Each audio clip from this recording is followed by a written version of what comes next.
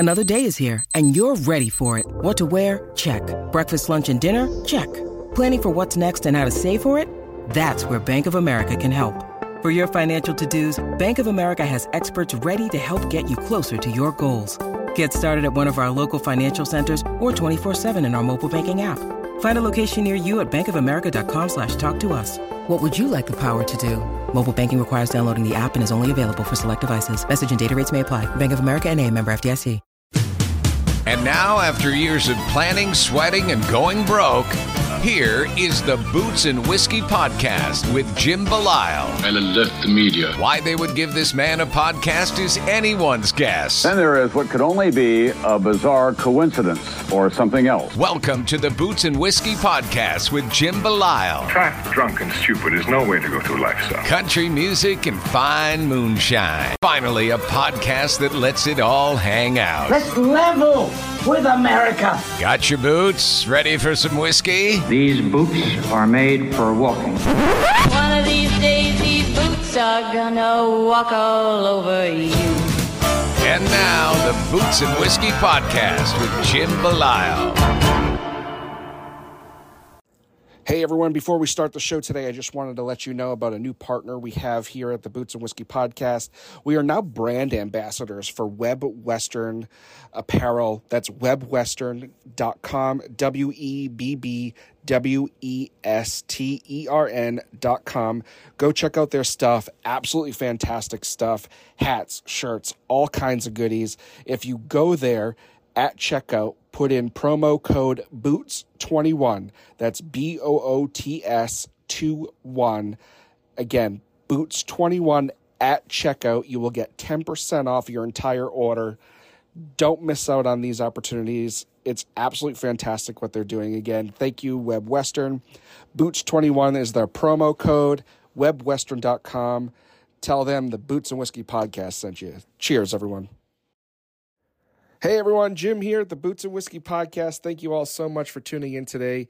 This is our birthday episode, or my birthday episode, I should say. So thank you so much for tuning in. It's an absolute freaking pleasure to have Adam Church on the show. A little background here. Adam Church has, we joke about it in the episode. He was the one to discover Luke Combs. We say that quite a bit in the show, but all seriousness, Adam is the one that was the headline of the Doing This music video for Luke. Great guy, has become a really, really good friend, and I honestly couldn't say better about this episode and this show. So thank you, Adam, for your time. For everybody else, thank you so much for joining us. Thank you for the birthday wishes. It was greatly, greatly appreciated. Lots been going on the last few months, so means a lot. Yeah. So really, without further ado, I'm just gonna send it over because I want you to get to this one. I hope you enjoy it. There's a lot of great stuff in here. This is one of those conversations that and I say it often, maybe not on air, but to others, where there's conversations where I'm not sure where they're gonna go, and then it all hits at once. This was one of those episodes, and that's not a bad thing. That was just my observation of the way the conversation went. It was like, all right, and then boom, it was awesome. And once you listen, I think you'll understand what I mean here. So really, without further ado, everyone, our conversation with Adam Church, enjoy, and we'll see you on the flip side. We want to give a big thank you to our friends over at Off the Rails here in Worcester, Massachusetts. You can find them at offtherailsworcester.com. They have a great restaurant, a great music venue. They have everything you would want to feel like in Nashville right here in Central Mass. If you're ever in the area, check out the restaurant, check out the music venue. Again, offtherailsworcester.com, 90 Commercial Street, Worcester. Check them out. Hey, Adam. Hey, what's going on, Jim? How are you doing? I'm doing great, man. How are you? I'm doing okay, man. Is this, I didn't know if I needed to be on video or if this is just a voice recording. Just voice, man. Just you and I shooting the shit, man. Dude, that sounds great, man. I appreciate you having me on, and dude, this is going to be cool, man. Yeah, I appreciate you being on. I actually kind of reached out to you as a shot in the dark to see if you'd have any interest. Dude, no, man. I've done a couple I guess a couple like podcasty things here and there over the past year or two. But dude, I love all the love and anyone that appreciates any of the stuff we're doing. So, dude, I'm all Yeah. about it. Hell yeah, man. So, like I was telling you, before the show, this is about you. I want you to tell your story, how you got to where you are. And I mean, anybody who knows anything about you kind of probably already knows the background, but let's pretend like nobody does know who you are. Yeah, we'll get deep then, like in a crazy, cool, informative, wild way. I love it. Recapturing the past 13 years. I love it. So go ahead. Let's hear your story. Man, I guess if you want to start from the beginning, we're gonna go all the way back to age 3 when my dad, I guess like my influence is rock music from my dad, and he was always jamming the AC/DC, Leonard Skinner, The Doors, all that kind of stuff. And so I was riding around. I remember when I was 3 years old in his truck, and this song came on. He was like, "Son, this song's going to be on the radio when you're 70 years old." And it was Leonard Skinner, Curtis Lowe. So that song always stuck with me. I always play it at my acoustic gigs whenever I'm playing solo, and just it's always stuck with me. That was my beginning of kind of learning, like, man, classic rock, hearing those sounds, hanging out with my dad, getting that influence. And then my mom, I was over there jamming CMT music videos with her and like pull-ups and stuff, listening to George Strait and Billy Ray Cyrus. Achy Breaky Heart was like that era, and that was when I was like 3 years old. Yeah. But so that was the it's beginning. funny. I don't mean to cut you off so quick, but I find it funny that the artists that are in our age group, because you and I are close to the same age. Yeah, just turned 32. Yeah, I'm almost 36, so we're in the ballpark. Yeah. I hear from all of everybody says, Dad was the rocker, Mom was into country music. I find it so interesting. Dude, it's kind of wild because my buddies are the same way. Yeah. And I guess like it kind of might ring true today of like there's Five Finger Death Punch fans, and then the lady loves Luke Bryan. I don't know, kind of meshing like that kind of thing. Yeah. Modern day, I don't know. Yeah. Oh, that's funny. But yeah, that's I mean, going back to the beginning of everything, that was the influence. And I mean, just fast forward to high school, I was always playing sports. Baseball and basketball were my thing, but I was always drawn to like a rock lead guitar. So I got into, I'm not gonna lie, man, Nickelback was huge for me to get into. And like, I will never hate on them. People that always bash Nickelback and get on that train, it's just a social media kick over the past few years, I think, for them. But man, they have spoke to me in a way of like just influencing a music bug of like just rock music kind of thing. And to me, when I was 15, 16, and I was going crazy, like going to 3 Days Grace concerts and like leaving baseball practice, going to Papa Roach concerts and stuff like that. But all along, wrapping this into Eric Church was like a dude that I knew about all along and was like getting like hinted on from like upperclassmen at my high school and stuff, and people that were in college that I already knew. But Eric Church grew up 30 minutes from where I was. I'm from Boone, North Carolina, like Fosco, really 10 minutes outside of Boone, but Eric grew up in Granite Falls. So that whole influence of Eric being around Appalachian State, being in Boone in my hometown, I had no idea what effect that would have on me until really I got out of high school and like my senior year of high school. But yeah, I might take one break to breathe, but I just spit a lot right there. I'm sorry, man. I went crazy. No, it's awesome because it's one of those things. I've seen interviews with you and heard other interviews with you, and you talk about that, that church influence. And by the time this will air, we've friends of ours that you've also been on their show, the Shrivers, Aaron Shriver. Yeah, Aaron Shriver. God, they're great. Yeah. Yeah. He's been on our show. He was on our show a couple of weeks ago by the time this airs. And, okay. We talked a bunch about Eric in the early days and the influence. Now, Did you ever get to see Eric when he was, practically a nobody in the area? So here's another, like, the first question you asked me when we started the podcast was how I got into this whole thing. So fast forward to this, my answer, and wrap all that into this is Eric Church played in my hometown of Boone, North Carolina, when I was a senior in high school at the venue called Legends on campus at Appalachian State. And so I had just got out of baseball practice, just turned 18, barely legal to go to the show. And I just got there, second row. It was the Eric Church Carolina release party. So everyone got a free Carolina album CD.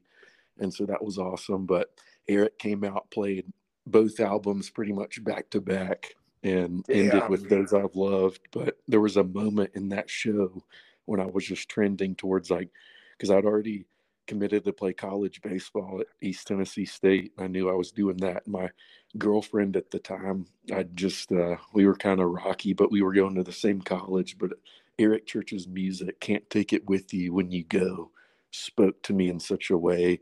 And when his band and he broke into that tune that night, when I was there in my hometown watching that, I was like, man, I want to do what this guy does as far as healing people and, like, telling these stories that can really just help anybody out.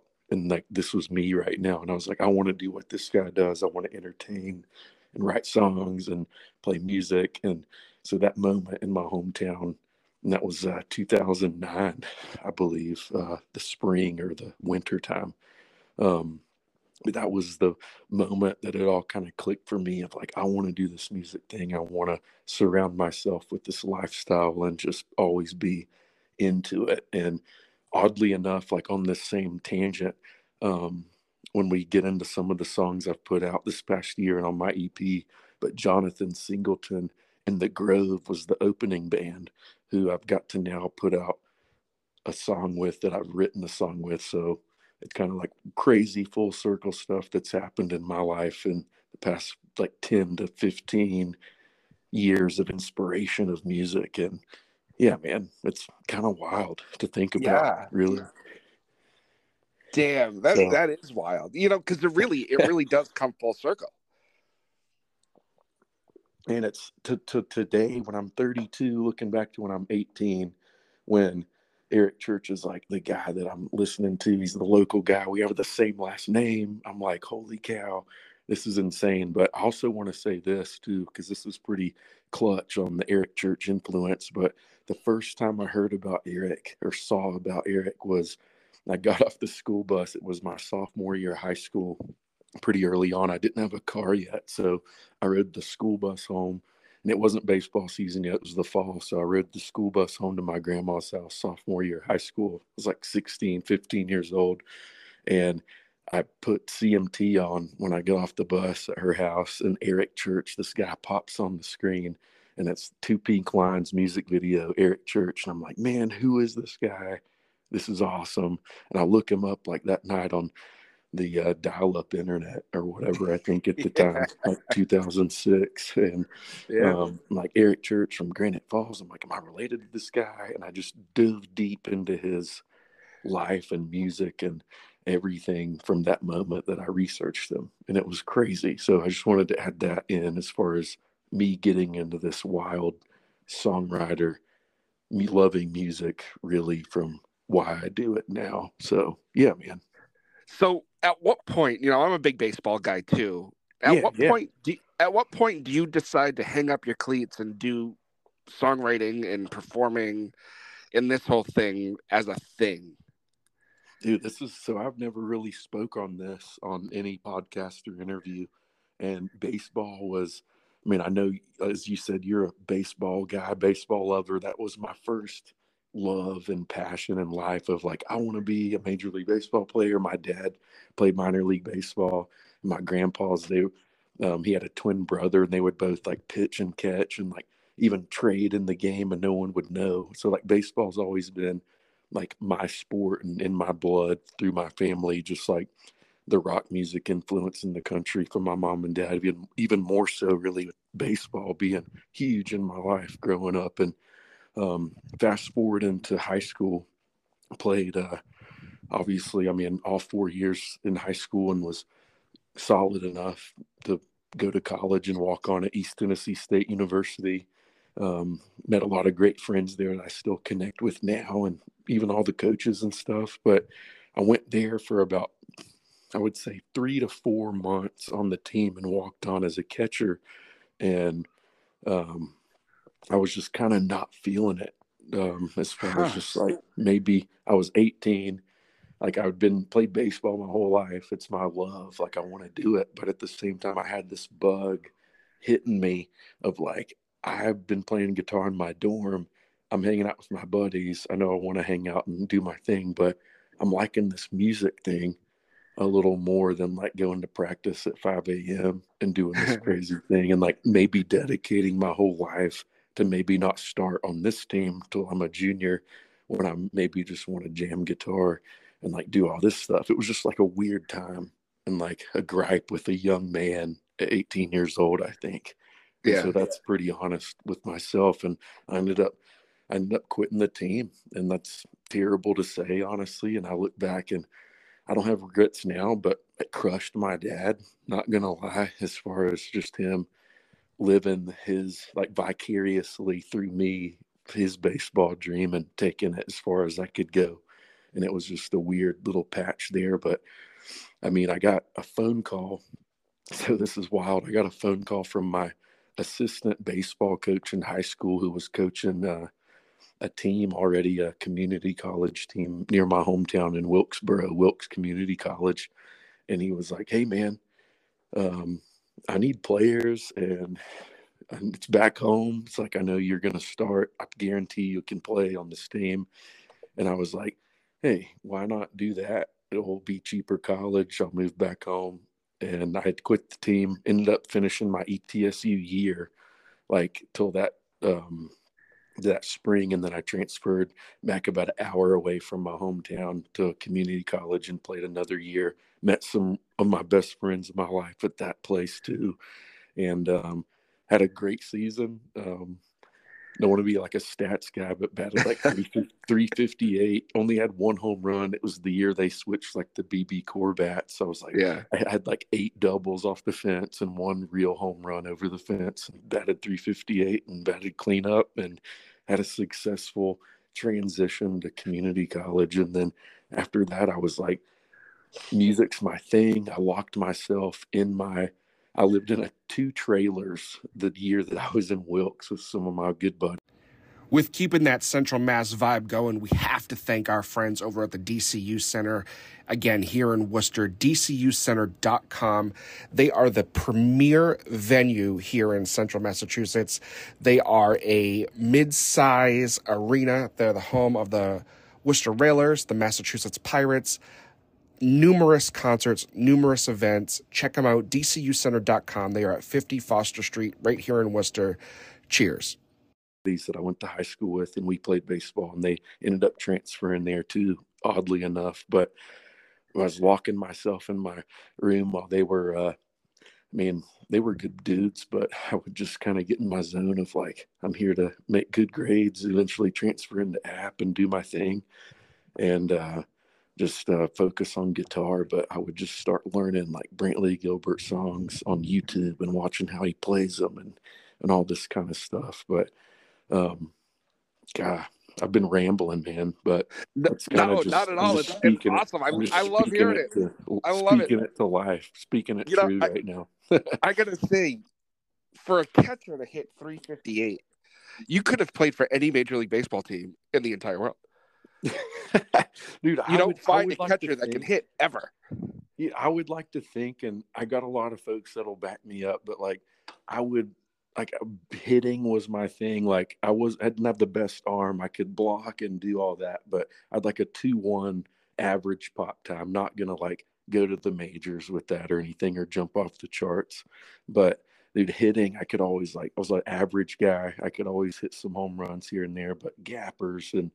But it was, I don't know. I always firmly believed that if I took baseball to the max, I could at least play in the minors and been happy and lived the dream. But yeah, music kind of chimed in, and Eric Church's "Bird on My Shoulder" was always just like man, go pick guitar and learn this thing and Yeah. have fun. So you did end up going to App State, though, right?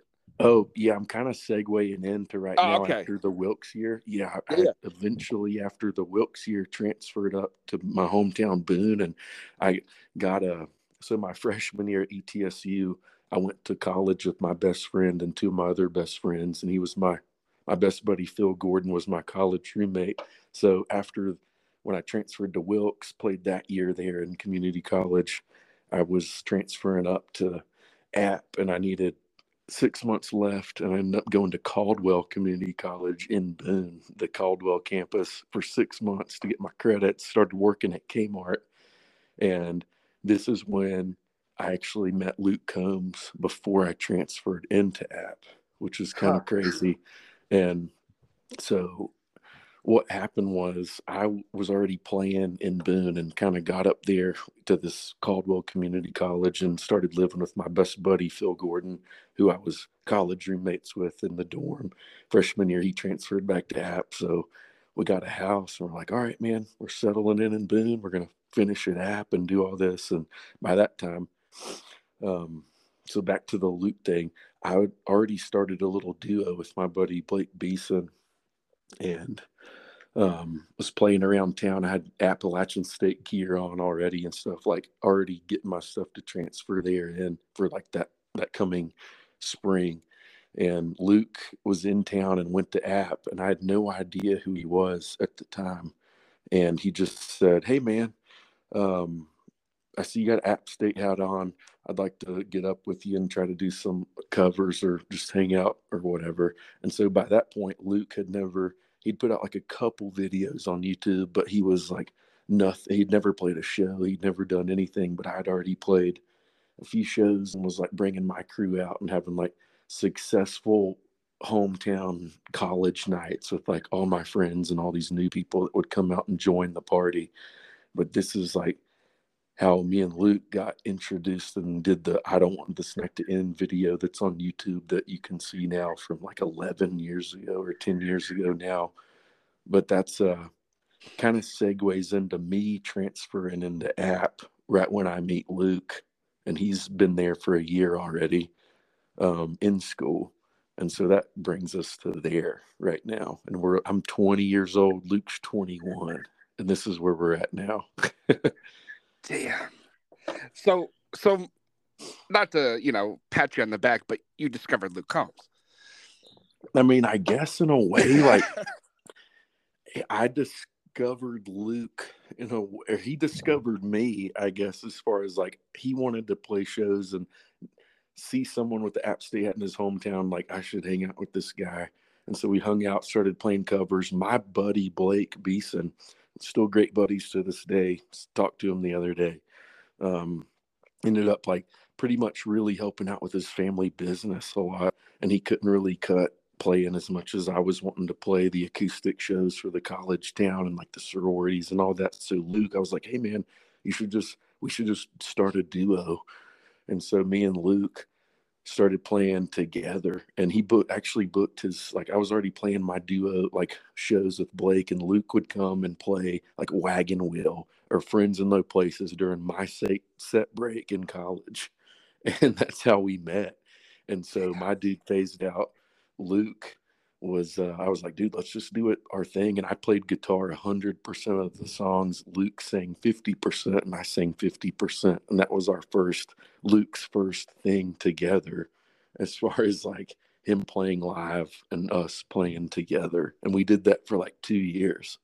And then that segues into the first Luke Combs band, who I still play with, to the original members, which is cool for our story with doing this video and all that stuff. But we can chat about that here in a little bit. But yeah, man, I'm piecing it together. I'm getting there. We're walking up the ladder. And it's awesome. It's how it's all come together.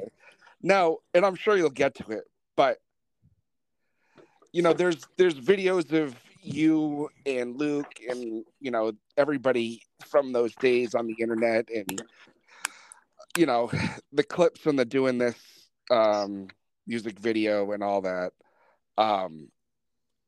How long were you in, is it fair to say you were in Luke's band at that time, or were you guys still, where does that, transition kind of happen? Let me time stamp that for you. So, no, absolutely. I love it. Yeah. So duo wise, like me and Luke started playing. So I'll tell Luke's first story. He booked his first show and everyone's heard like through the bouncer, or he was a bouncer at the bar across the street, and like we lived above the bar and they wouldn't let him play a show. And so that story is true. That story's true. Justin Davis is his name. He still books my shows. He runs the Town Tavern, Blowing Rock up here in the high country area, North Carolina. He's part owner of the River Street Ale House, where we play a lot in Boone, North Carolina, and also Town Tavern, Morganton. Like, he's doing his thing, but him and myself and Luke are all still super tight. And Justin was the guy at the Town Tavern, and Luke lived in apartment 3, I believe, right above the establishment. So yeah, Luke booked the show like right across the street, pretty much at the Parthenon. And I was working at Kmart at the time. Luke used my equipment, and a few of Luke's like neighbors played some guitars and bass and stuff. So they went and like played a few instruments. I remember like telling my boss, I was like, hey, I need to get off early so I can go hang out and play with my buddy. So I got off work, went right into Luke's show, and just grabbed my guitar and started playing, like pretty much rocking the hell out to My Kind of Party, Jason Aldean, Brantley Gilbert style. And it was Luke's first show, and that was crazy. But yeah, that was all true, man. Justin Davis is the guy. Wow. And then we started playing. That segues into the Red Solo Cup night that me and Luke just started playing every Thursday. $1 solo cups. You bring your Red Solo Cup. They keep filling it up $1 every time. And we would play like 10:30 or 11 to about 1:30 a.m. And just we were always fashionably late, about 30 minutes starting late, getting the equipment set up and stuff. But man, this is like 2012, 2013 right here. Damn. And really, that's only 10 years ago. Yeah, only 9-10 years ago right now. Yeah. That's bizarre on how in reality, how close and time-wise that is from now. Yeah, and that was, Luke, just during the shows, like Luke knew just 3 or 4 chords, 5 chords. Like I wouldn't say like everyone's like, oh, Adam Church, like all my hometown people, like I want to correct him. It's like, I didn't teach Luke how to play guitar. Like the dude already knew how to play like a couple chords, but he's a pick. I wouldn't say efficiently. And like, I was definitely more of like, I can hold my own on playing the guitar through the shows. Luke obviously had this voice that was just unreal when he would open his mouth in any setting, any bar, anywhere we played in town. It was just, it was crazy. He would bring his AC Reynolds Asheville friends that were at App State, and I would bring my Boone App State friends that stuck around in town and went to school. And that's how it all began with the fan base, as far as like Luke's thing and my thing. And yeah, man, that gets us to like 2013, 2014 when we start the Luke Combs band. Damn. Now, at this point, are we vining yet at this point? Oh, Luke's vining, I'm vining. Okay. I'm doing decent on there, like 2,000-3,000 followers. Luke's got like 40K. Yeah. It's like, damn, okay. But I guess back to everything with what I had going on still. Like everything I had with Luke was like a priority, but everything I had with my own band was a priority too, because I had another band, Joey Armstrong. This guy was my bass player. Ben Rutledge was my drummer at the time. And we just were jamming as like a 3-piece around town. And then I'd play my acoustic duo gigs with Luke still. So eventually my band phased out. One dude had to move away for work. And Luke's like, I was always honest with Luke. I was like, yeah, if we start a band with you, because my band's phasing out, like I'll always want to do my thing and like do my thing, because this is like the dream I've always had. And he was like always understanding. Like I think I was always understanding. I'm like, dude, he wants to do his thing. And so we kind of just had an agreement of like, I'm going to play in the band, and this is the smartest move right now. And so I played electric rhythm guitar. We brought in this guy, Jordan Lamb, for lead guitar, who still plays in my band now. Garrett Wilcox, who I grew up and went to elementary school with, played bass for 2 weeks. Luke was like, I need a bass player. And we knew my buddy Garrett, like, knew bluegrass people from East Tennessee State, where we both went to college at, and just oddly enough ends up playing bass. And he's still my bass player now. I actually did some work with him earlier today, some cabinetry work. Let's go. But yeah, we're keeping it local, man, still. But yeah, so still and then Ryan Gibson, want to mention him, the drummer. Still one of our great buddies, sends me Christmas cards, handwritten letters all the time. Him and his fiance are doing great, but we all still hang out and connect. And that was the original 4-piece Luke Combs band. And I still play with 2 of those guys. So it's pretty wild. Wow. That's crazy. That is insane how you guys have just stayed connected all these years. Dude, I think it's the area, man. Like the Boone, North Carolina, Appalachian Mountains, App State area just encompasses people, man. Like, I'm from here, but even people that move here and then move away are just touched by this place, man. Even Luke, like, touched by this area. Eric Church, touched by this area. Eric has a place like 30 minutes from out of town that's like a part-time home, maybe even more than full-time, for Nashville to Boone or to Banner Elk. But it's crazy how this place is magical, and I'll always not forget this place. I want to be buried here. If I've cremated, I want my ashes to be spread in this place. Like, that's how I want to keep my music going forward, is like just keeping my people at least in the loop, and no matter where it goes. So I think that goes a long way. Damn, that's awesome that an area can mean so much to somebody. Yeah, it's like, I mean, I know, dude, I want to let you talk too, man. I just keep rambling, man, but it's just not at all. You can if you think this is rambling, you should hear some of the other episodes. Holy shit. Dude, it's like no, I just cranked up like 3 beers and was ready to roll, man. I love it. So I want to dig in, if you don't mind, a little bit. No, man, I think I laid a good base layer out to pretty much get us to like 6 years right before Luke gets to Nashville, and I keep doing my thing locally with my dudes. And yeah, we've laid a good base. I like it. Yeah. So, you guys are playing with Luke, and you guys are doing the damn thing. You're getting successful, and then I'm assuming at some point Luke goes, does he say to you guys, hey, I'm moving to Nashville, do you want to come with me? Or is it, hey, I'm moving to Nashville, thanks, see you later?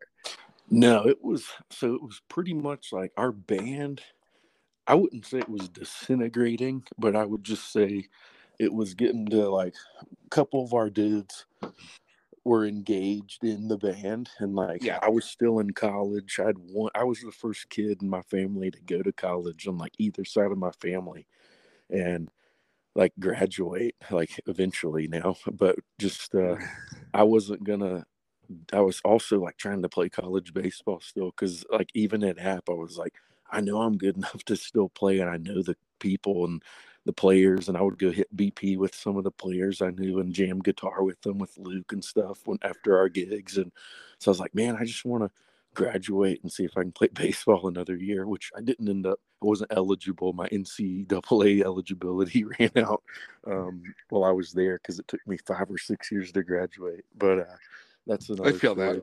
That. but so I ended up just staying. A couple of my guys, like, it was just not feasible for any of us to leave. And Luke was just like, he was, just being honest, he was dating at the time one of my high school friends. And it was a girl that we all were friends with from my high school, Watauga High School. And they were just got to a point, she was a nurse, I believe, or did something with the nursing field. And they were just like, Luke was we were always like, man, Nashville's the thing. Nashville has to be a thing. And Luke was more driven, already thinking that way before I ever was. Yeah. And as far as getting out, but him and his girlfriend ended up moving out there, and I think it was the fall of 2014 after we shot like Let the Moonshine video and all that. But he gave us all the option. He's like, dude, I'm going if y'all want to go and keep doing this thing. And so we're all just like, I guess we can't, but we love you, dude, kind of thing. And like I guess like knew Luke tighter than the band per se. We were all boys, but just like, I guess we always kept tabs a little tighter. Like I never had any gripes or anything. I was just like, I knew the dude was going through, like we were going through kind of a weird patch with our band too, of like what's happening, like it's not what it was kind of thing. And it was growing, and it was an understanding I knew on my part of like, we knew what we wanted to do, and I knew what Luke wanted to do, but we didn't know what we were doing. It was just one of those kind of things. So that gets it to where Luke moves to Nashville. And yeah, kind of crazy. Yeah. Now when he does make that jump to Nashville, what does that free you up to do? Where does that? So Luke moves. I'm still in town, and so Luke's like, he's playing Riders Rounds. I don't think he played literally a full band show after he moved, because I was still playing. I just picked up Luke's band, and it was the Luke Combs band turned into the Adam Church band. And so we were rolling as a 4-piece around my hometown, playing like the same place probably every month or so, and every 3 to 4 weeks, and we would just play locally. I mean, we never missed a beat as far as, and even till today, I'd say other than COVID season, we didn't miss a show, like at least once a month. Like on average, we were playing somewhere with the dudes. 2 of the dudes, at least, I'm playing with now. But yeah, man. Damn. Now, once Luke does go to Nashville and you're still you're still home doing your thing, what does the relationship become like between the two of you? So I'm jamming, like Luke's writing songs, playing Riders Rounds, getting to like wrapping it back to Jonathan Singleton, who I mentioned earlier, who opened for Eric Church. Like Jonathan Singleton in the Grove opened for Eric at that show that I mentioned earlier, in Legends, my hometown. So I think Jonathan sees Luke at a Riders Round, and he was like, "Hey man, who are you signed with? Who are you with?" And he's like, "Nobody." He's like, "We should write." And so they end up getting a write together, and I think build a relationship. And I know Jonathan's done a lot as far as Luke's, I would think maybe mentally preparing him for things, and like probably molding him more as a songwriter, and just like, this is how things are in this business kind of dude. I'm just glad I've got to meet Jonathan and get that relationship and kind of learn from the guy as well. But as far as I've kind of lost track of where I was going with the original question. I'm sorry, man. No, it was more trying to figure out, once he gets to Nashville, what how close you guys continue to be and what the relationship was like there. Yeah. So I was still just jamming. I would say any acoustic gig I could ever play, like Thursday night, Friday night, Saturday, and then Sunday I would play at Woodlands Barbecue in Blowing Rock, where Eric Church played his first show ever. And I played that gig for 5 years every Sunday, which was awesome. But as far as me and Luke, I'd say we, just like we do now, just kind of text about every month or so and check in. And like, he would send me songs from like he was like, "Hey, don't share this with anybody, but check it out." And he sent me like the actual demo, or like all the songs that were going to be on the newest EP or the album. And it was like When It Rains It Pours, One Number Away, Hurricane. I remember he dropped Hurricane, and then he sent me the rest of the tracks. He was like, "Don't share this with anybody but like the band guys." So I showed it to them, and we were kind of blown away of like, holy cow, dude. And my first thought was One Number Away is definitely the tune of like, Luke's a soulful guy. His best covers that we used to play was like Fast Car and Gnarls Barkley Crazy. And so one number away, like that song. He sent me that tune. I was like, oh my gosh, that's insane. But this was before he released it and everything. But kind of just kept that relationship of like, we knew we had this love for music and just still do to this day kind of thing. Wow. Now, once Luke's not coming back, at that point, how does that change anything for you with your music, or are you still on the path of, I'm doing my thing regardless of who's here? Yeah, I feel like I look back now and I think I feel like I wasted a lot of time as far as what I should have been doing, but didn't know that I should have been doing it, if that makes sense. Yeah, no, absolutely.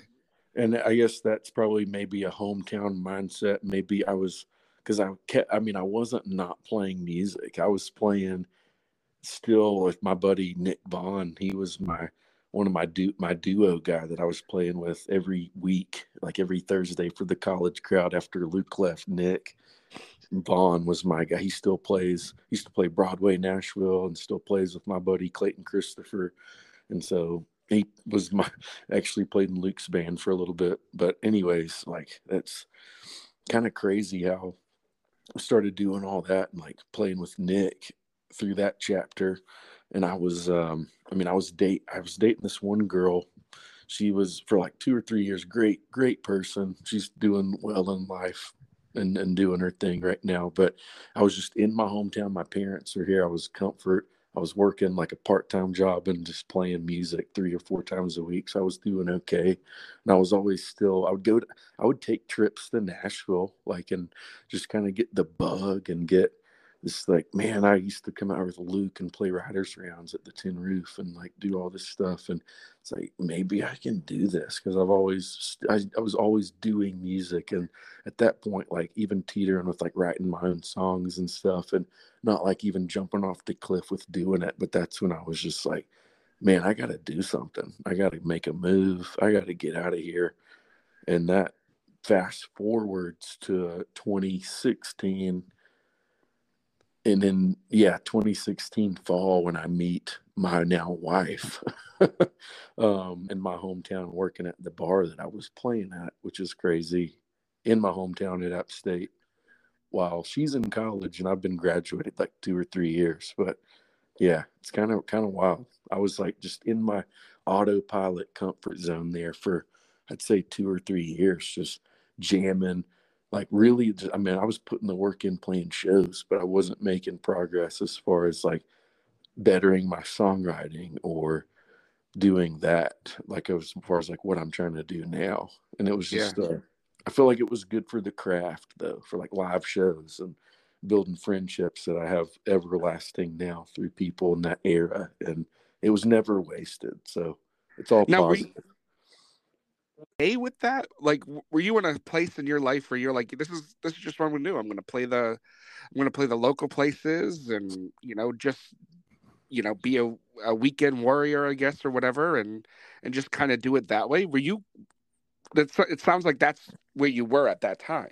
Yeah, I was just kind of like pretty happy at the time, just sitting, because my parents, they were 10 minutes down the road. My grandma and grandpa, and like both my grandmas are still alive, but both my grandpas have since passed. But I was just in my, like, all my good buddies are there. Like it was just such a good base. Like met Luke there. Like I was just like all of my base and like people that I cared about me, I knew were all here. Yeah. And it was just the way it is in this area and the way my family was. It's like me even going to college for the first time and graduating and even attempting to try to move to Nashville was just unheard of for like folks, like for like what we're doing. And it's kind of crazy. It was always just I don't know. And I always look at those moments of like, I think it was just, would have never been ready in those years to make a move there because I would have got super homesick and not been my best out in Nashville or whatever, trying to meet the people I need to be or showcase what I am to people. Right. So I think it's God's plan and God's timing of it all. kind of happening for everybody.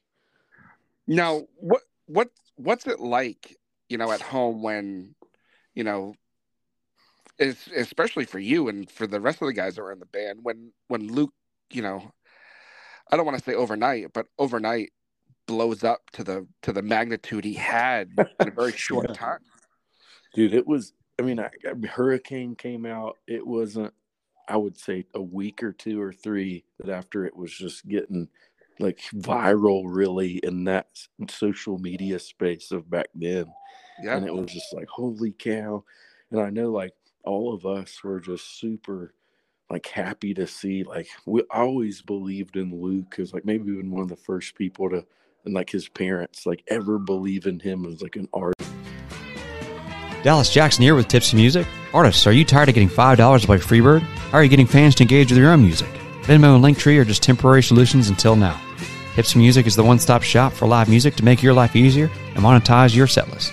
Tipsy takes Venmo, Apple Pay, Google Pay, and even credit cards, all through your unique Tipsy QR code. Best part is no app to download, so fans can pay you quickly and get back to getting tipsy while watching you do what you do best. Sign up for free today at tipsymusic.com. That's TIPSEE music.com, at Tipsy Music on all socials. Long live live music.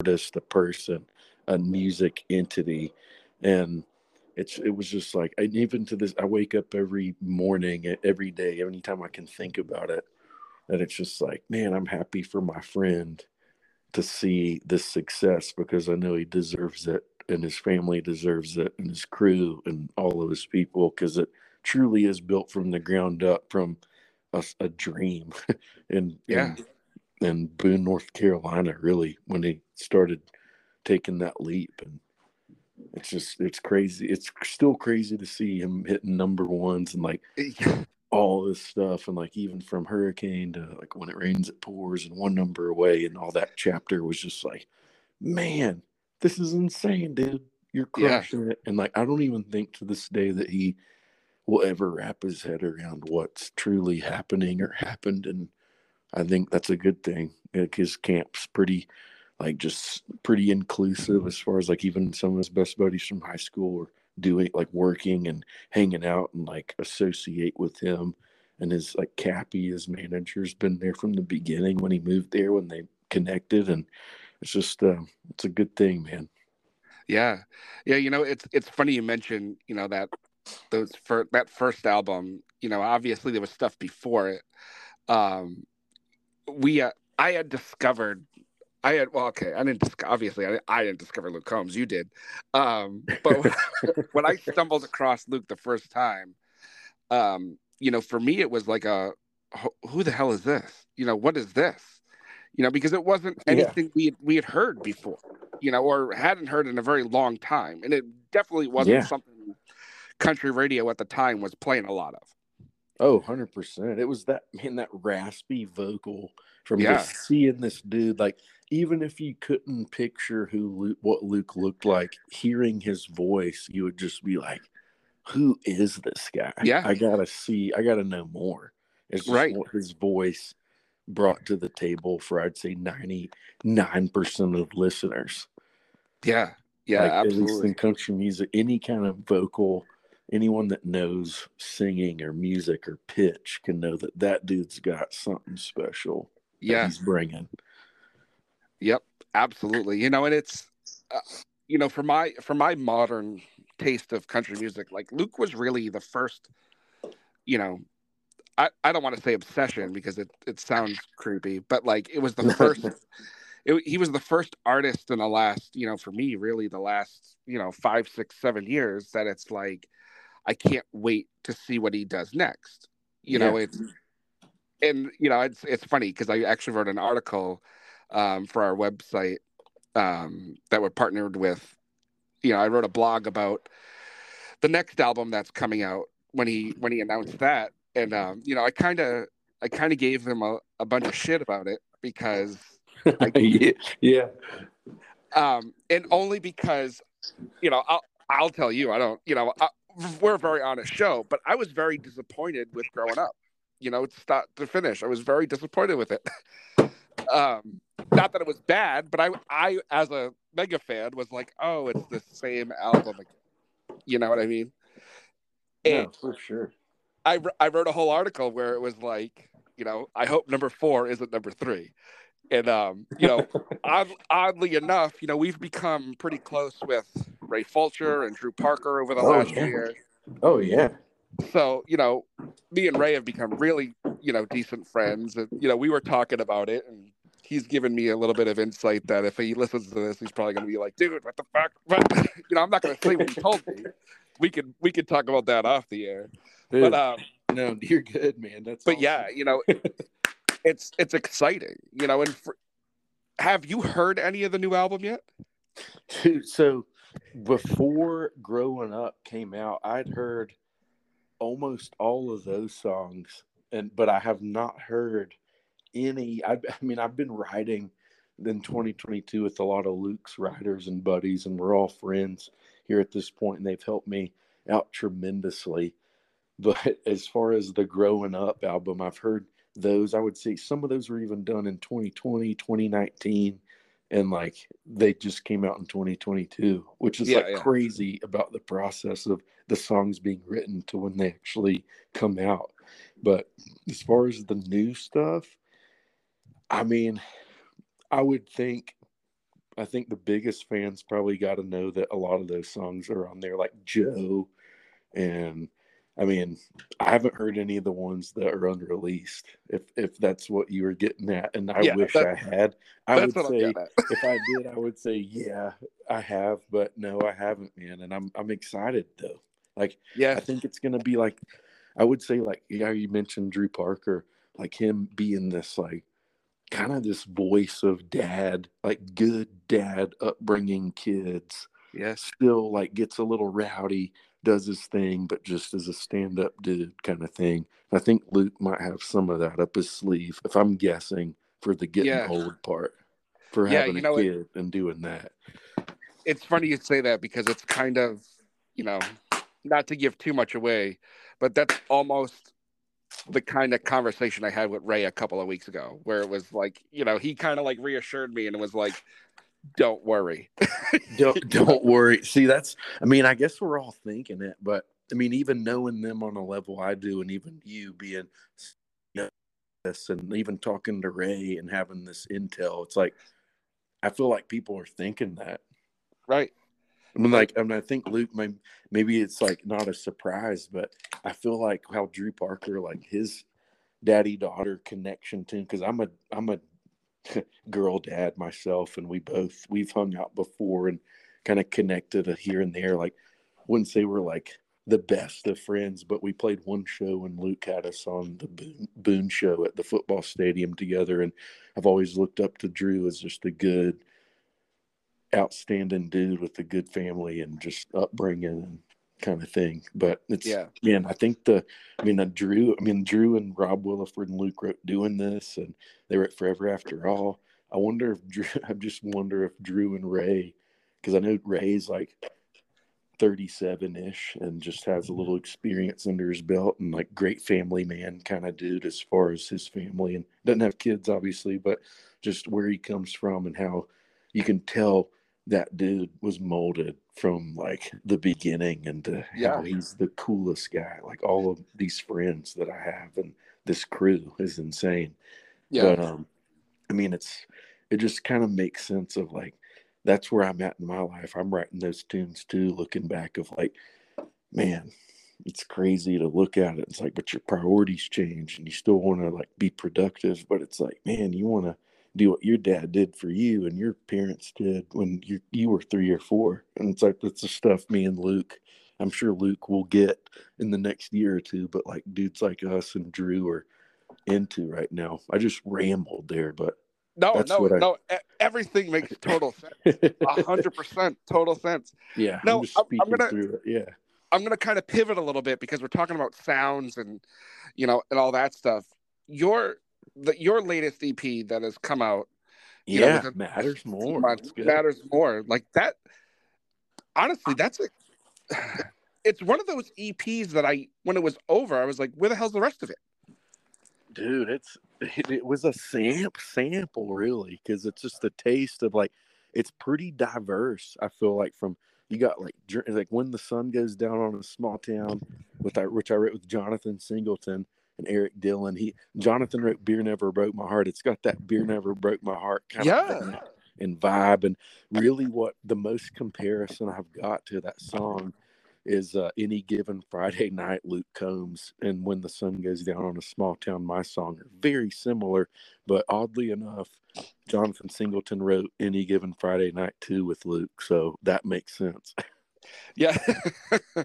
But I did notice with your EP, it's a little heavier than I think if a standalone run-of-the-mill non-country music Luke Combs fan were to stumble across your stuff because you guys connected, I think they'd be very surprised on how different it is though too. Hey, I love that you said that, because I feel like I'm trying to represent more of who I am from the beginning of my roots of like loving Seether and 3 Days Grace and Papa Roach and Alice in Chains and like those kind of bands, to bring in rap in that, like in the song Long Shot, really, like with Hardy's new thing popping off in his new album Mockingbird and the Crow.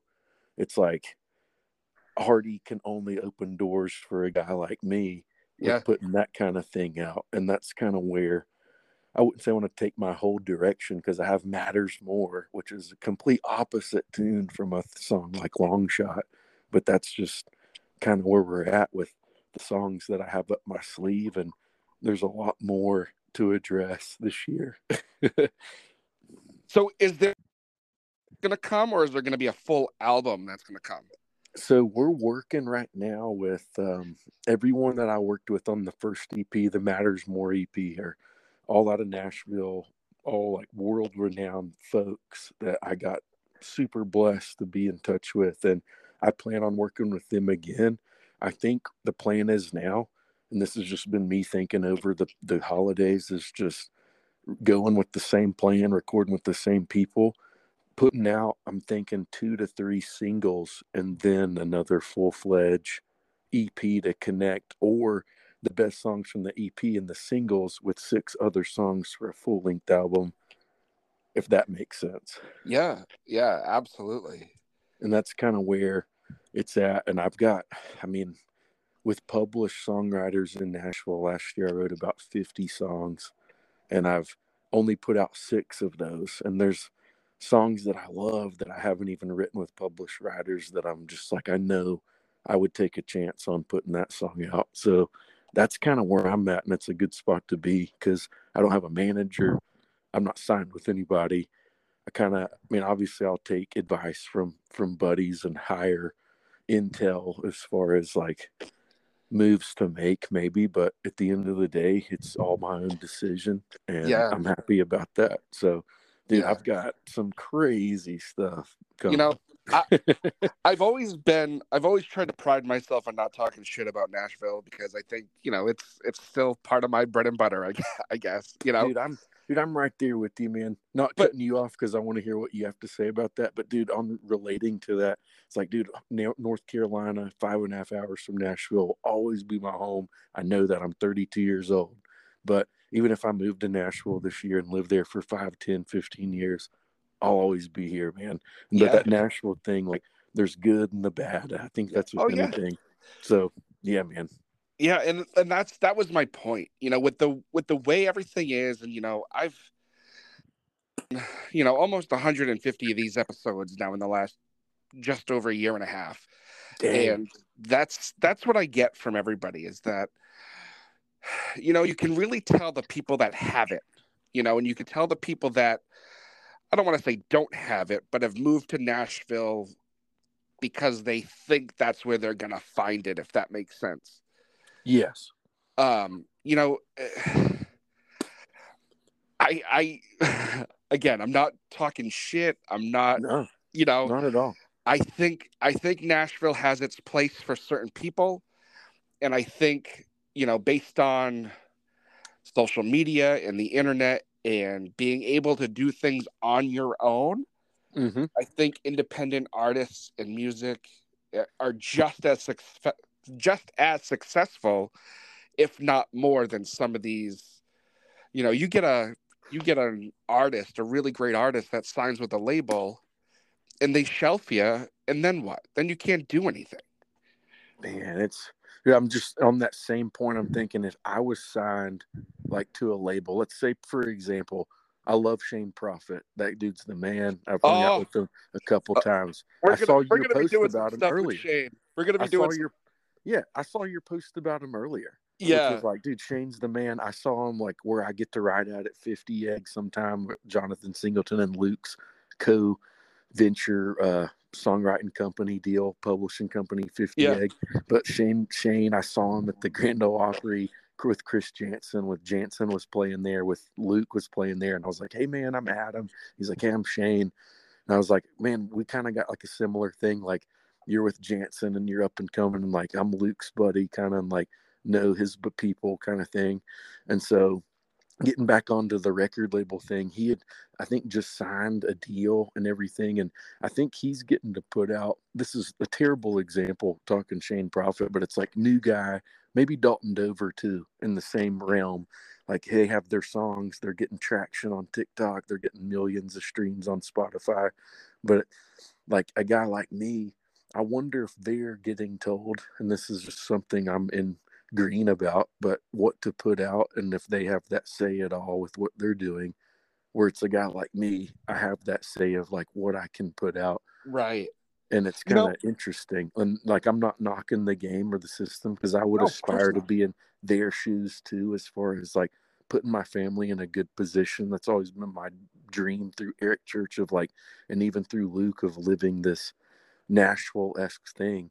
But at the same time, it's like, how far can you go to keep it you to where it breaks? And that's where I gripe with that every day at the same time.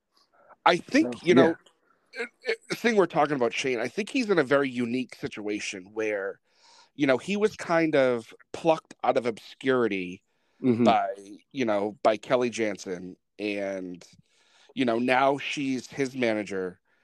And with the way I think Chris has, from what I gather, from the way Chris has, gone through the industry and the things he's done and been able to do and all that, I have a sneaky suspicion that, the Jansons are letting Shane be himself and kind of make his own decisions.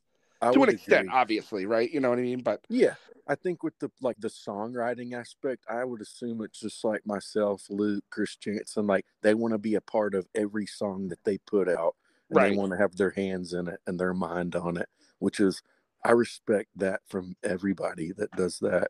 And even on like the signed part, like Dalton Dover is writing with, I'm writing with the same dudes Dalton is, and they're putting out that music, and it's like, I'd respect nothing, because I know these guys personally now that he's writing with, and I know that they only want the best for them. So that's the good side of that songwriting label thing, at least for the base of the songs are badass. So I stand by that for sure. I sometimes wonder, some of these bigger names, I kind of recently heard rumbles and grumbles that Jansen's label has recently dropped him. I don't know if that's true or not, but it's a rumor I heard. I'm not sure on that. Yeah, I'm not either. That's why I just said it. Rumor has it. But I wonder if it's going to get to a point where some of these bigger names, the Eric Churches of the world, the Luke Combs of the world, they're going to get to a point where they don't necessarily need a label or anything to really tell them what to do anymore. Dude, I agree. Dude, I think Luke's there now. Dude, I do too. I think Luke's been doing that, honestly. Like, I don't know for certain, but I'm pretty sure he's doing whatever he wants, and it's flying, and people aren't batting an eye because it's flying, and they haven't really changed up the recipe. Right. And they don't need to. That's what I think it is. I think they like want to have a say and like maybe restructure deals and like probably talk and like negotiate. But I think at the end of the day, just how like Luke signed his first deal and had offers from like all the big labels, and they wanted, I think they wanted to give Luke like 30 grand for like all the, like the, this one's for you, all those songs. And Luke was like, nah, I'm good. And like, didn't take that 30 grand and turned that 30 grand into millions. It's like, dude, those are moves that are just insane. Right. That can take you more than music in a way of like the networking, smart business side at that point. Right. And that's stuff I don't even know about, but I see and try to learn from. Because I think about it and I look at it, and being in the position I'm in, I have to sit back sometimes and look at it through a different lens, and all this shit, and kind of look at what different labels do and different management companies do. And I think Cappy is really, I don't want to say cornered the market, but cornered the market with the way he treats his artists and everything he's done with his label and his management team. It comes across as somebody that's on the quote unquote journalism side, where if I were to walk up to Cappy tomorrow and be like, hey, he'd have a conversation with you. Yeah.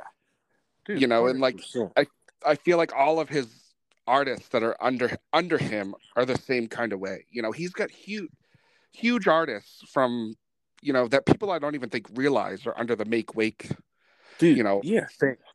100%, dude. Just the name drop, you already know them, but just for the people listening to this, like Drew Parker, you got Haley Witters is insane. Nico Boone, Flatland Cavalry. They just signed Dylan Carmichael recently. Yes. Yep. Dude, I don't want to leave people out because I probably should name them all. God, that's just off the top of my head. And like things I've seen, people I know, things I've whatever. But I mean, it's just insane, man, how Cappy has brought it from. I mean, Cappy's been nothing but good to me. As far as like even my release with Matters More, Cappy's team helped me put all that out. They helped me with my social media. They distribute it for me. So it's like I'm not signed with them, but just me being indoctrinated through family with Luke, through Cappy, through Makewake is like how I know all these people, and like Drew Parker's manager, Walker Newberry, and like all these people that work for them. It's just all good people in the whole camp, man. And Cappy's got something going, man. It's insane. He does. It really is. It's insane is the only thing really. Dude, Drew Parker, like, dude, I'll give it to Drew Parker right now because, like, always supported the guy. I feel like 2022 seemed like he was putting out, like, God, it was that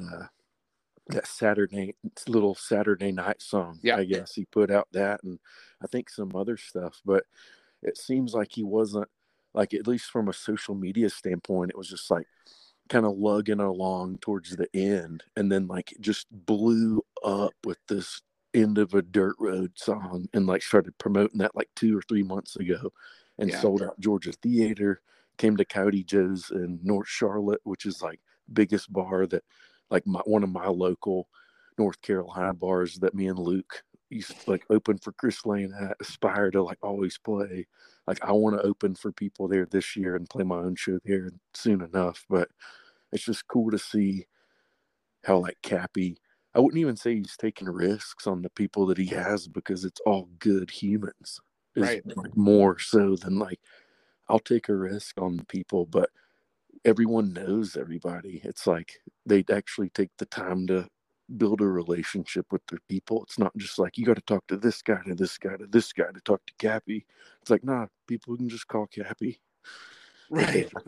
Like that's how it is with all them. And I'll always vouch for that camp. And just they've been nothing but good to me to help me with my release and do all that. So yeah, man, I think Luke hit the jackpot on surrounding himself with people that he didn't grow up with, like me in college or his high school friends, and people that got him, like people that he still have. Now we got to thank our friends on the North Shore, the Porch Southern Fare and Juke Joint, our buddy Jonathan Post is the head chef and owner of The Porch. They are at 175 Rivers Edge Drive, right in Medford, Massachusetts. Don't want to miss this place. They have some of the best food in the region. Jonathan has brought his Nashville roots here to New England with the food, with the hospitality, and most of all, the music. Check them out, theporchsouthern.com. So I think I would be totally remiss if I didn't mention our friends over at 10thwhiskey.com. That's 10th Mountain Whiskey and Spirit Company. They're out of Vail, Colorado. Great friends of ours. We don't like bourbon here at the Boots and Whiskey Podcast, and they make the absolute best bourbon I've ever tasted in my entire life. And I'm not saying that because they've been great to us. They have the best bourbon, the best rye I've ever tasted in my entire life. So check them out, 10thwhiskey.com. Tell them the Boots and Whiskey Podcast sent you. Cheers. Has on his team now, but that guys like Cappy and just the connections are lifelong now from when he moved there to still there now. Like, I don't think many parts have really changed, even from the band. Haven't changed that much from the beginning with like Rob Williford and Jake and Tyler King. Like, they've been there for a while. So yeah, it's incredible what he's been able to do and the success they've been able to have.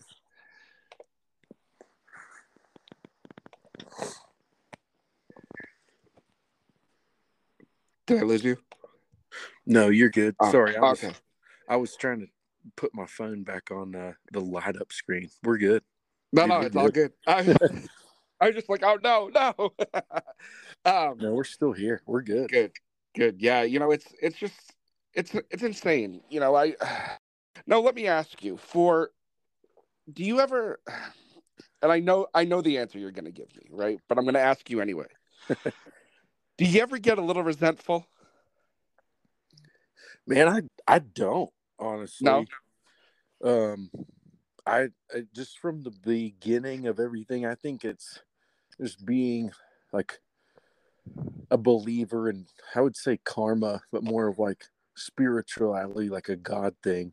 Yeah. Like Christianity thing for me growing up. It's just, I think that things happen for a reason. People are in your life for reasons, and timing obviously is a God's plan, as far as you can have your own free will and put upon it. But I think it takes triggers in everyone's life to hit you like a dagger to make you, oh, I will drive to Nashville. Oh, I will call this guy. Oh, I will write a song today. I think it takes moments and things like that over time to get you ready for those moments. Right. So I'll tell that to anybody that's 27 and feels like they feel like shit about trying to do anything with their career. It's like, dude, I'm 32, have a kid and a wife, and I love my life and everything's good. And I might not be rich or anything and drive a Honda CRV family car still, but dude, live your dream and have fun, because I'm having fun and it's worth it. And that's all I got to say about that. That's awesome. That's awesome. Now, I had read something, I think right after the video came out, but did you really not have any idea what Luke was up to with doing this video? Dude, so yes, jumping into doing this. So I went out to record. I was going to try to record music in Nashville, and I was just not, I didn't feel ready. This was 2021, October, and I just didn't feel ready to do that. And I had like 2 songs I knew I wanted to cut, and I just didn't want to spend the money knowing it's like, maybe I don't want to do these 2 or 3 songs. And so I called Luke and hit him up, and I was like, hey man, I'm coming to town still, but I'm not going to record. And he was just in a moment of freedom and didn't have to like travel or do anything. It's like, hey man, just come to the house and chill for a couple of days and we'll kick it like old times. So we did that in like mid-October 2021. And it was like, he was just giving me advice on my music career and everything of like, what would I want out of like what I'm doing? Cause he knew my dream was just like his, if not bigger, when we met.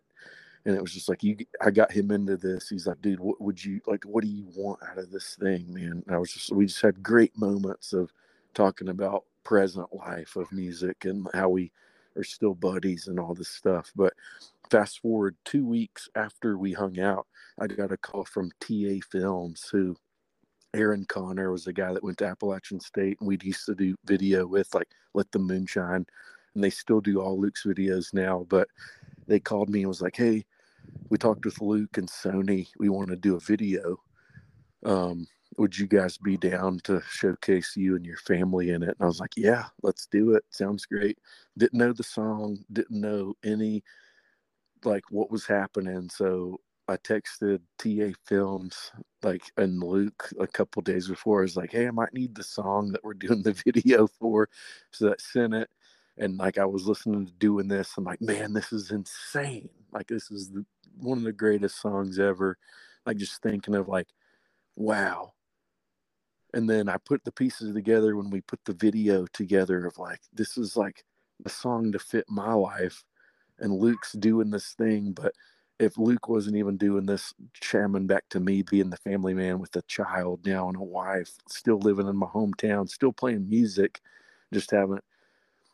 I mean, I lived in Nashville, took the leap, did all that. That's a whole nother story we can talk about. But got back to North Carolina, and just, it was a true story for mine and Luke's relationship to showcase to the world of, like, we're all still doing it no matter what, music or whatever.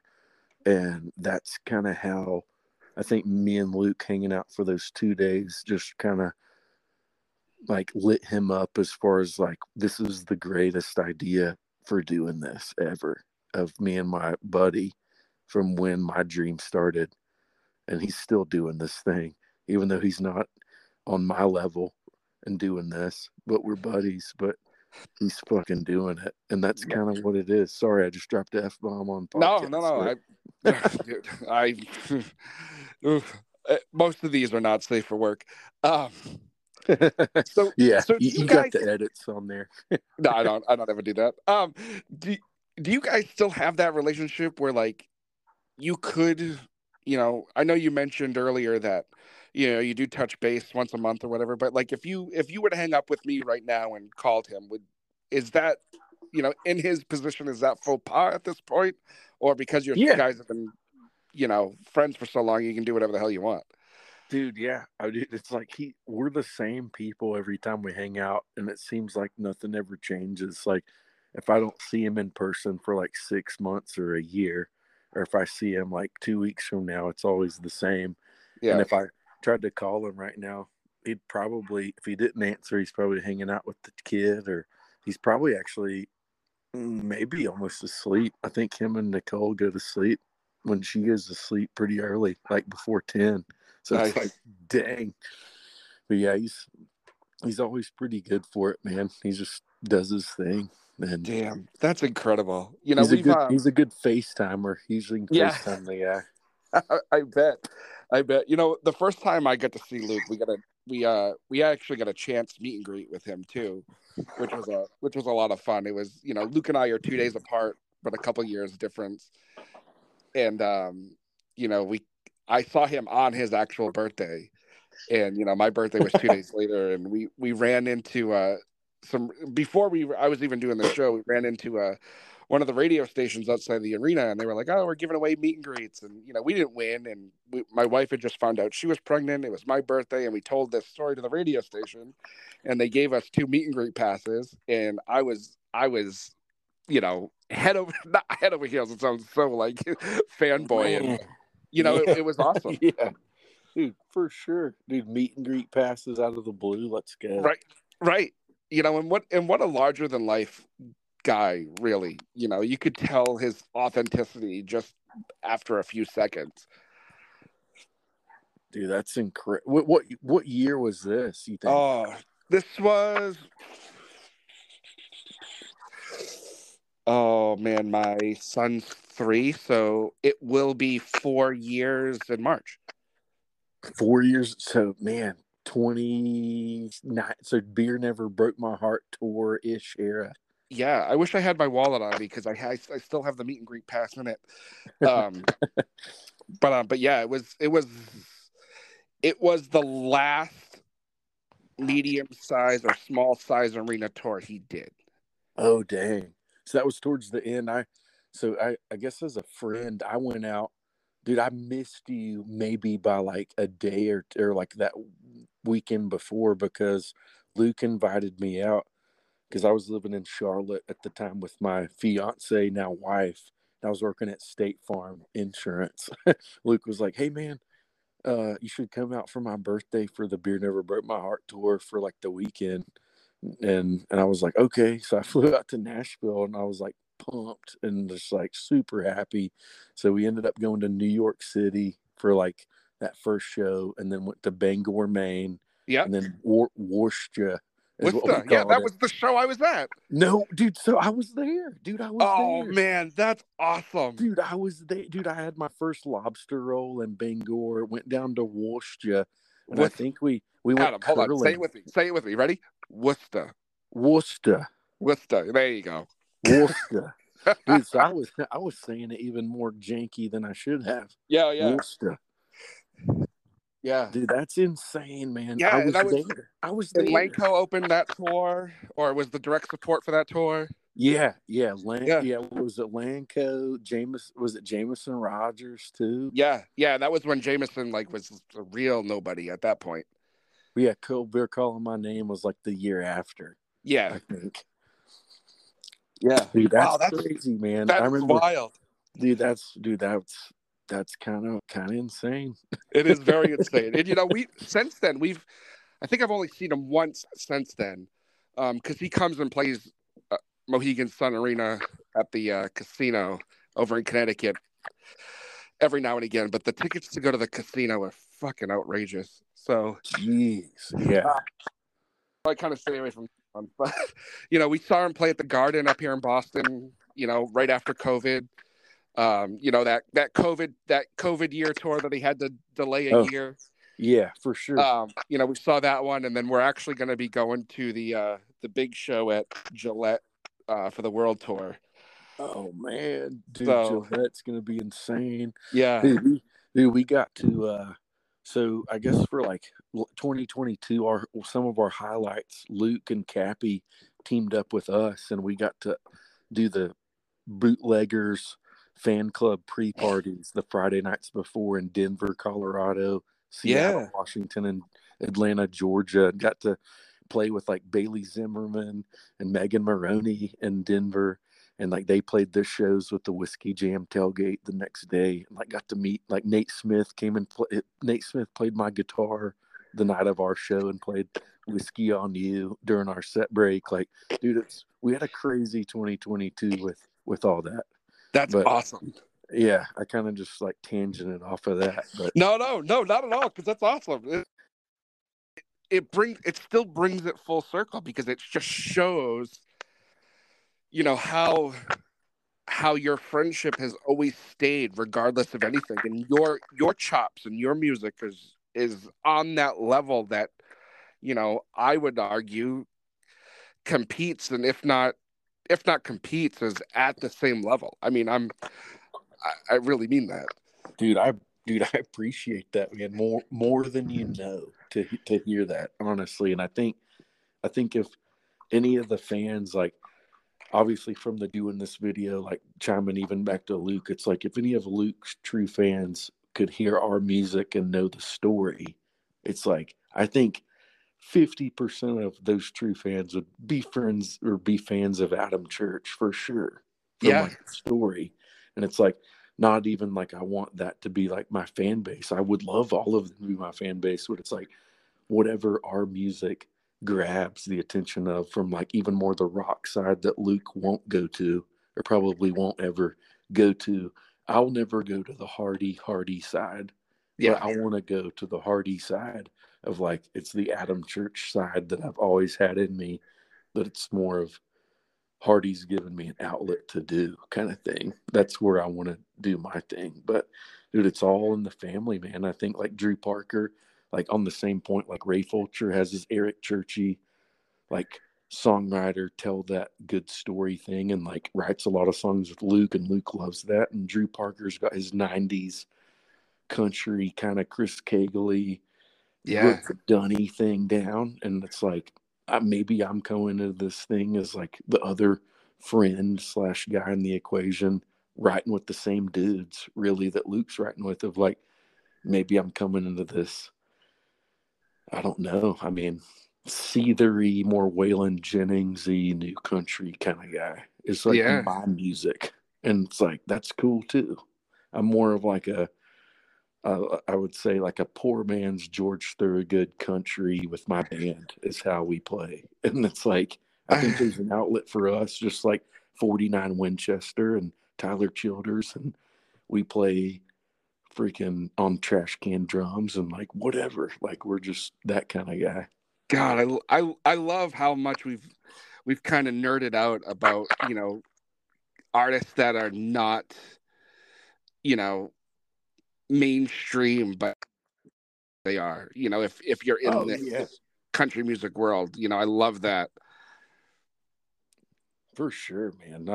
I think we just got to keep highlighting those people like that. And like even it's a little more than mainstream for like maybe a guy like Drew Parker, but at the same time, it's like guys like me that are in that same realm coming up. It's like, there's some good stuff out there. Just got to give it a chance and keep chiming in. It's not just all Luke Bryan and stuff on the radio. I like Luke Bryan.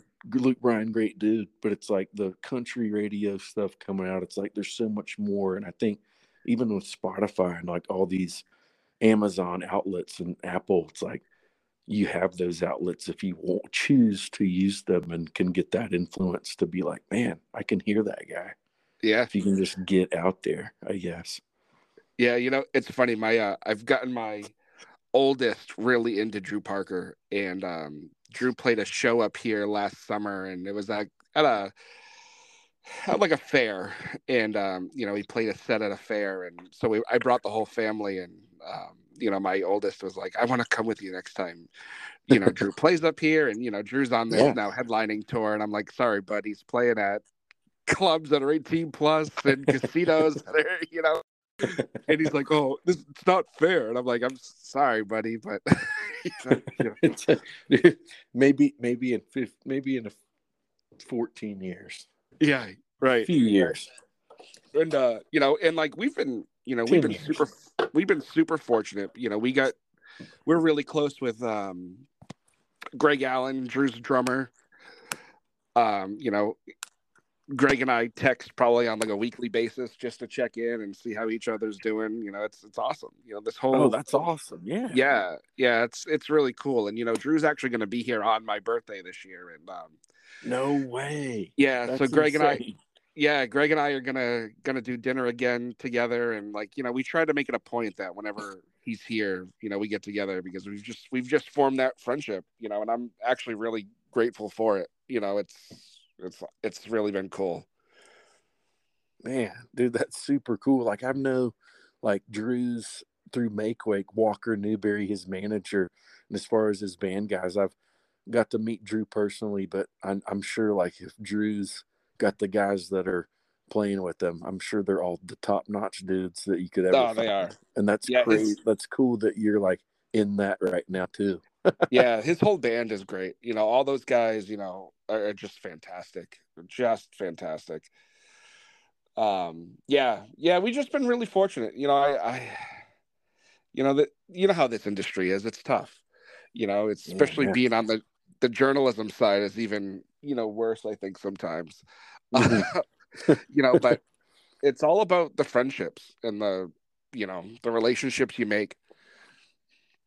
Dude, 100%. I couldn't agree more with, it's like when I go to Nashville, for an example, play like a in the round podcast or play some kind of writers round out there, I meet new friends every time, or people in the crowd, or the dudes I play with that I didn't know before. And it's kind of just crazy how that you just find those people in your life through doing that and getting that exposure of like, oh, here's the Nashville thing. Oh, and these dudes are in Nashville doing it. And it's like, even though I don't live there full time, I still get to do that and write there and be in that realm. And it's just kind of cool to see dudes that are willing to even help a guy like me that don't. It's like, oh, this dude doesn't live 20 minutes away, but they'll still book me on their schedule to ride or whatever. But it's kind of wild. Yeah, it is. It is wild. No, I just looked at how long we've been on, and I can't honestly thank you enough for all the time you've given me. Dude, no, thank you, man. I think we've like covered a lot. I could we did. obviously, if you ever want to do like a part 2, Oh, we hell could yeah. totally rip into a part 2 because I think, Yeah, because I feel like we could talk for like another hour. Yeah. But you know, I honestly, Adam, I can't thank you enough for your time. You know, No, yeah. I know how important family time is, especially during the week. So, you know, please thank your wife for me for letting me take you away for an hour and a half. I really Dude, appreciate it. Dude, 100%, I'm sure she does Jim. too. Dude, she supports the cause, so Good. she's a fan. She'll listen to this back and she'll love it, dude. And Awesome. I appreciate you giving me the opportunity. Come on, share a little bit of my story, and we're gonna keep chipping away at it in 2023 and the years on in, man. We'll hopefully get to follow the journey and see what happens, man. Yeah. And you and I hope keep in touch. You know, like I say it all the time, you know, everybody that comes on this show is a friend, and anything we can do, you know, please reach out, and we'll push you'll push your stuff and whatever you're doing to the full extent. You know, we take our guests, you know, former guests, future guests, we take them very seriously, and we, you know, without you guys, we wouldn't have a show. So, man, I appreciate it. And I know once you contacted me, I was like, this will be a great opportunity. And I've been watching like all the content you've already posted and stuff too. So it's just really a pleasure for a guy like me to get to hang out and chat with you, man. I really appreciate it, for real. Oh, hell yeah. I appreciate someone like you sitting down and chatting. I really do. Like, hell, you know, it was, you know, I'm not going to lie to you. I'll tell you a quick little story. You know, like when I first discovered who you were, I was like, oh, he would have great Luke Combs stories. I got to get him on. And then I started listening to your music, and I was like, shit, he's actually really good.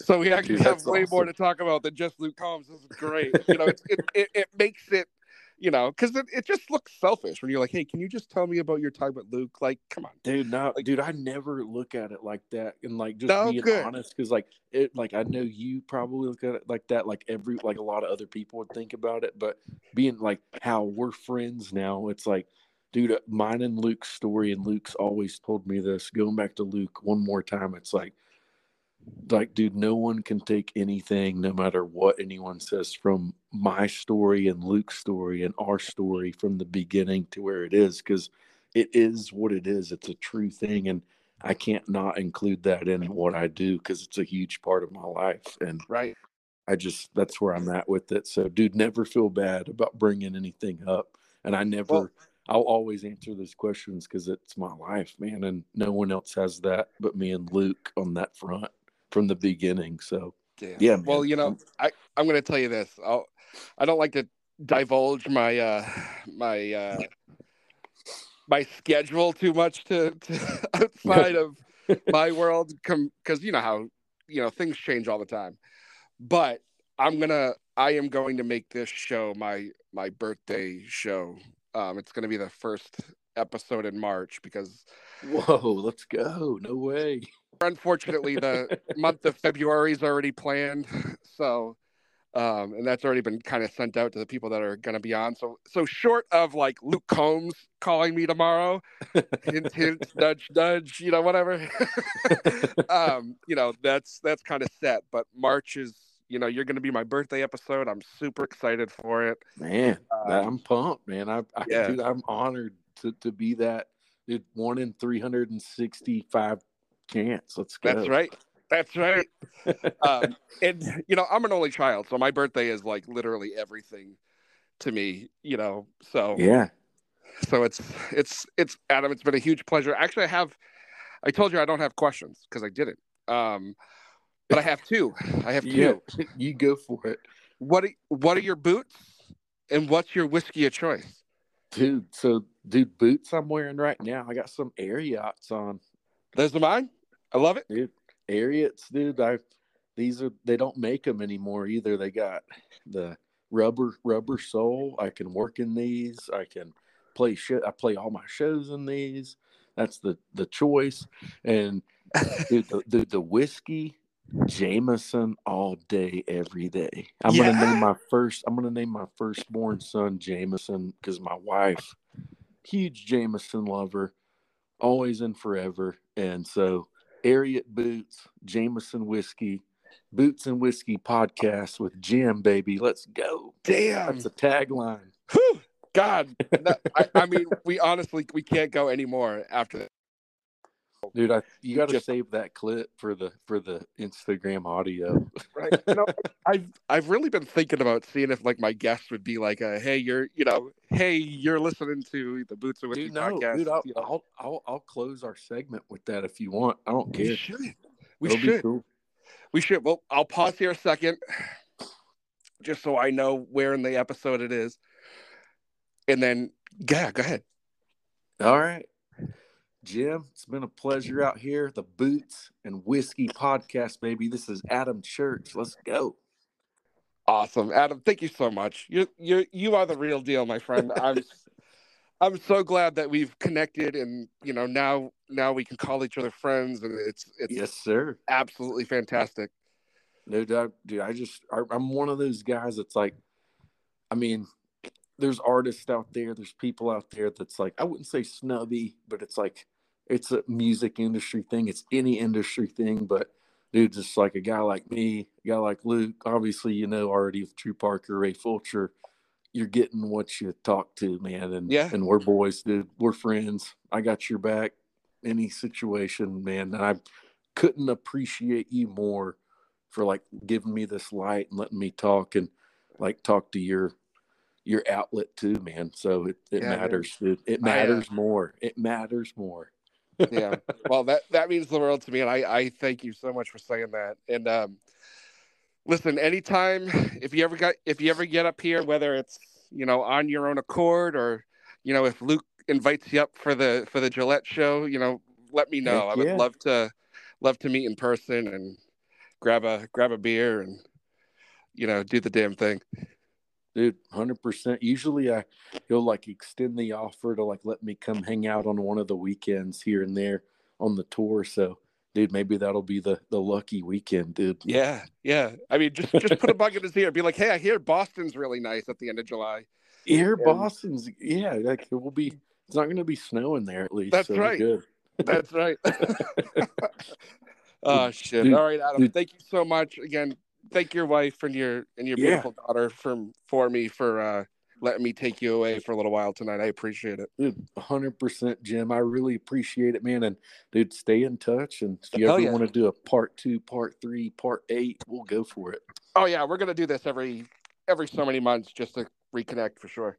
Yeah, man. We'll keep the journey afloat for you. But dude, I appreciate it. I hope y'all have a great night. And you too, man. Boots and Whiskey podcast for the win. Thanks, buddy. I appreciate you so much. Yes, sir, man. You have a good one. Take care. You too. All right. One last shout out to our friends over at GoneCountryHats.com. They are out of Florida. If you've ever seen pictures of me in my cowboy hat, that's where it comes from. GoneCountryHats.com. They have some awesome stuff. Go to their website. Check them out. Tell them the Boots and Whiskey podcast sent you. You know what? In fact, I'm going to go right there right now because I need a new cowboy hat. Check them out, GoneCountryHats.com. Tell them the Boots and Whiskey podcast sent you. Well, there you have it, everyone. Our conversation with Adam. Adam, thank you so much for being on the show. We really look forward to meeting you one day in person. Maybe you will get up here for that Gillette show with Luke and we can have a couple drinks and, shoot the shit. I really appreciate it. It was really cool to hear Luke's story and your story and, how they've married each other and how, your career has just come to blossom as well. I think it's absolutely incredible. Keep killing it, dude. You're an inspiration. And, I don't say that lightly. So thank you, everybody. Check out our socials, Instagram, Facebook, Twitter, TikTok, the whole shebang. We'll be back next week with another great episode. I'm not really sure who it is. I'm not going to lie to you. I haven't planned that far out yet. I probably should, though. I probably should figure it out. But I promise you it'll be a great episode. We got a couple to choose from. I hope you enjoy. And really, until next time, guys, keep those boots on the ground and the whiskey in the glass. Cheers, y'all.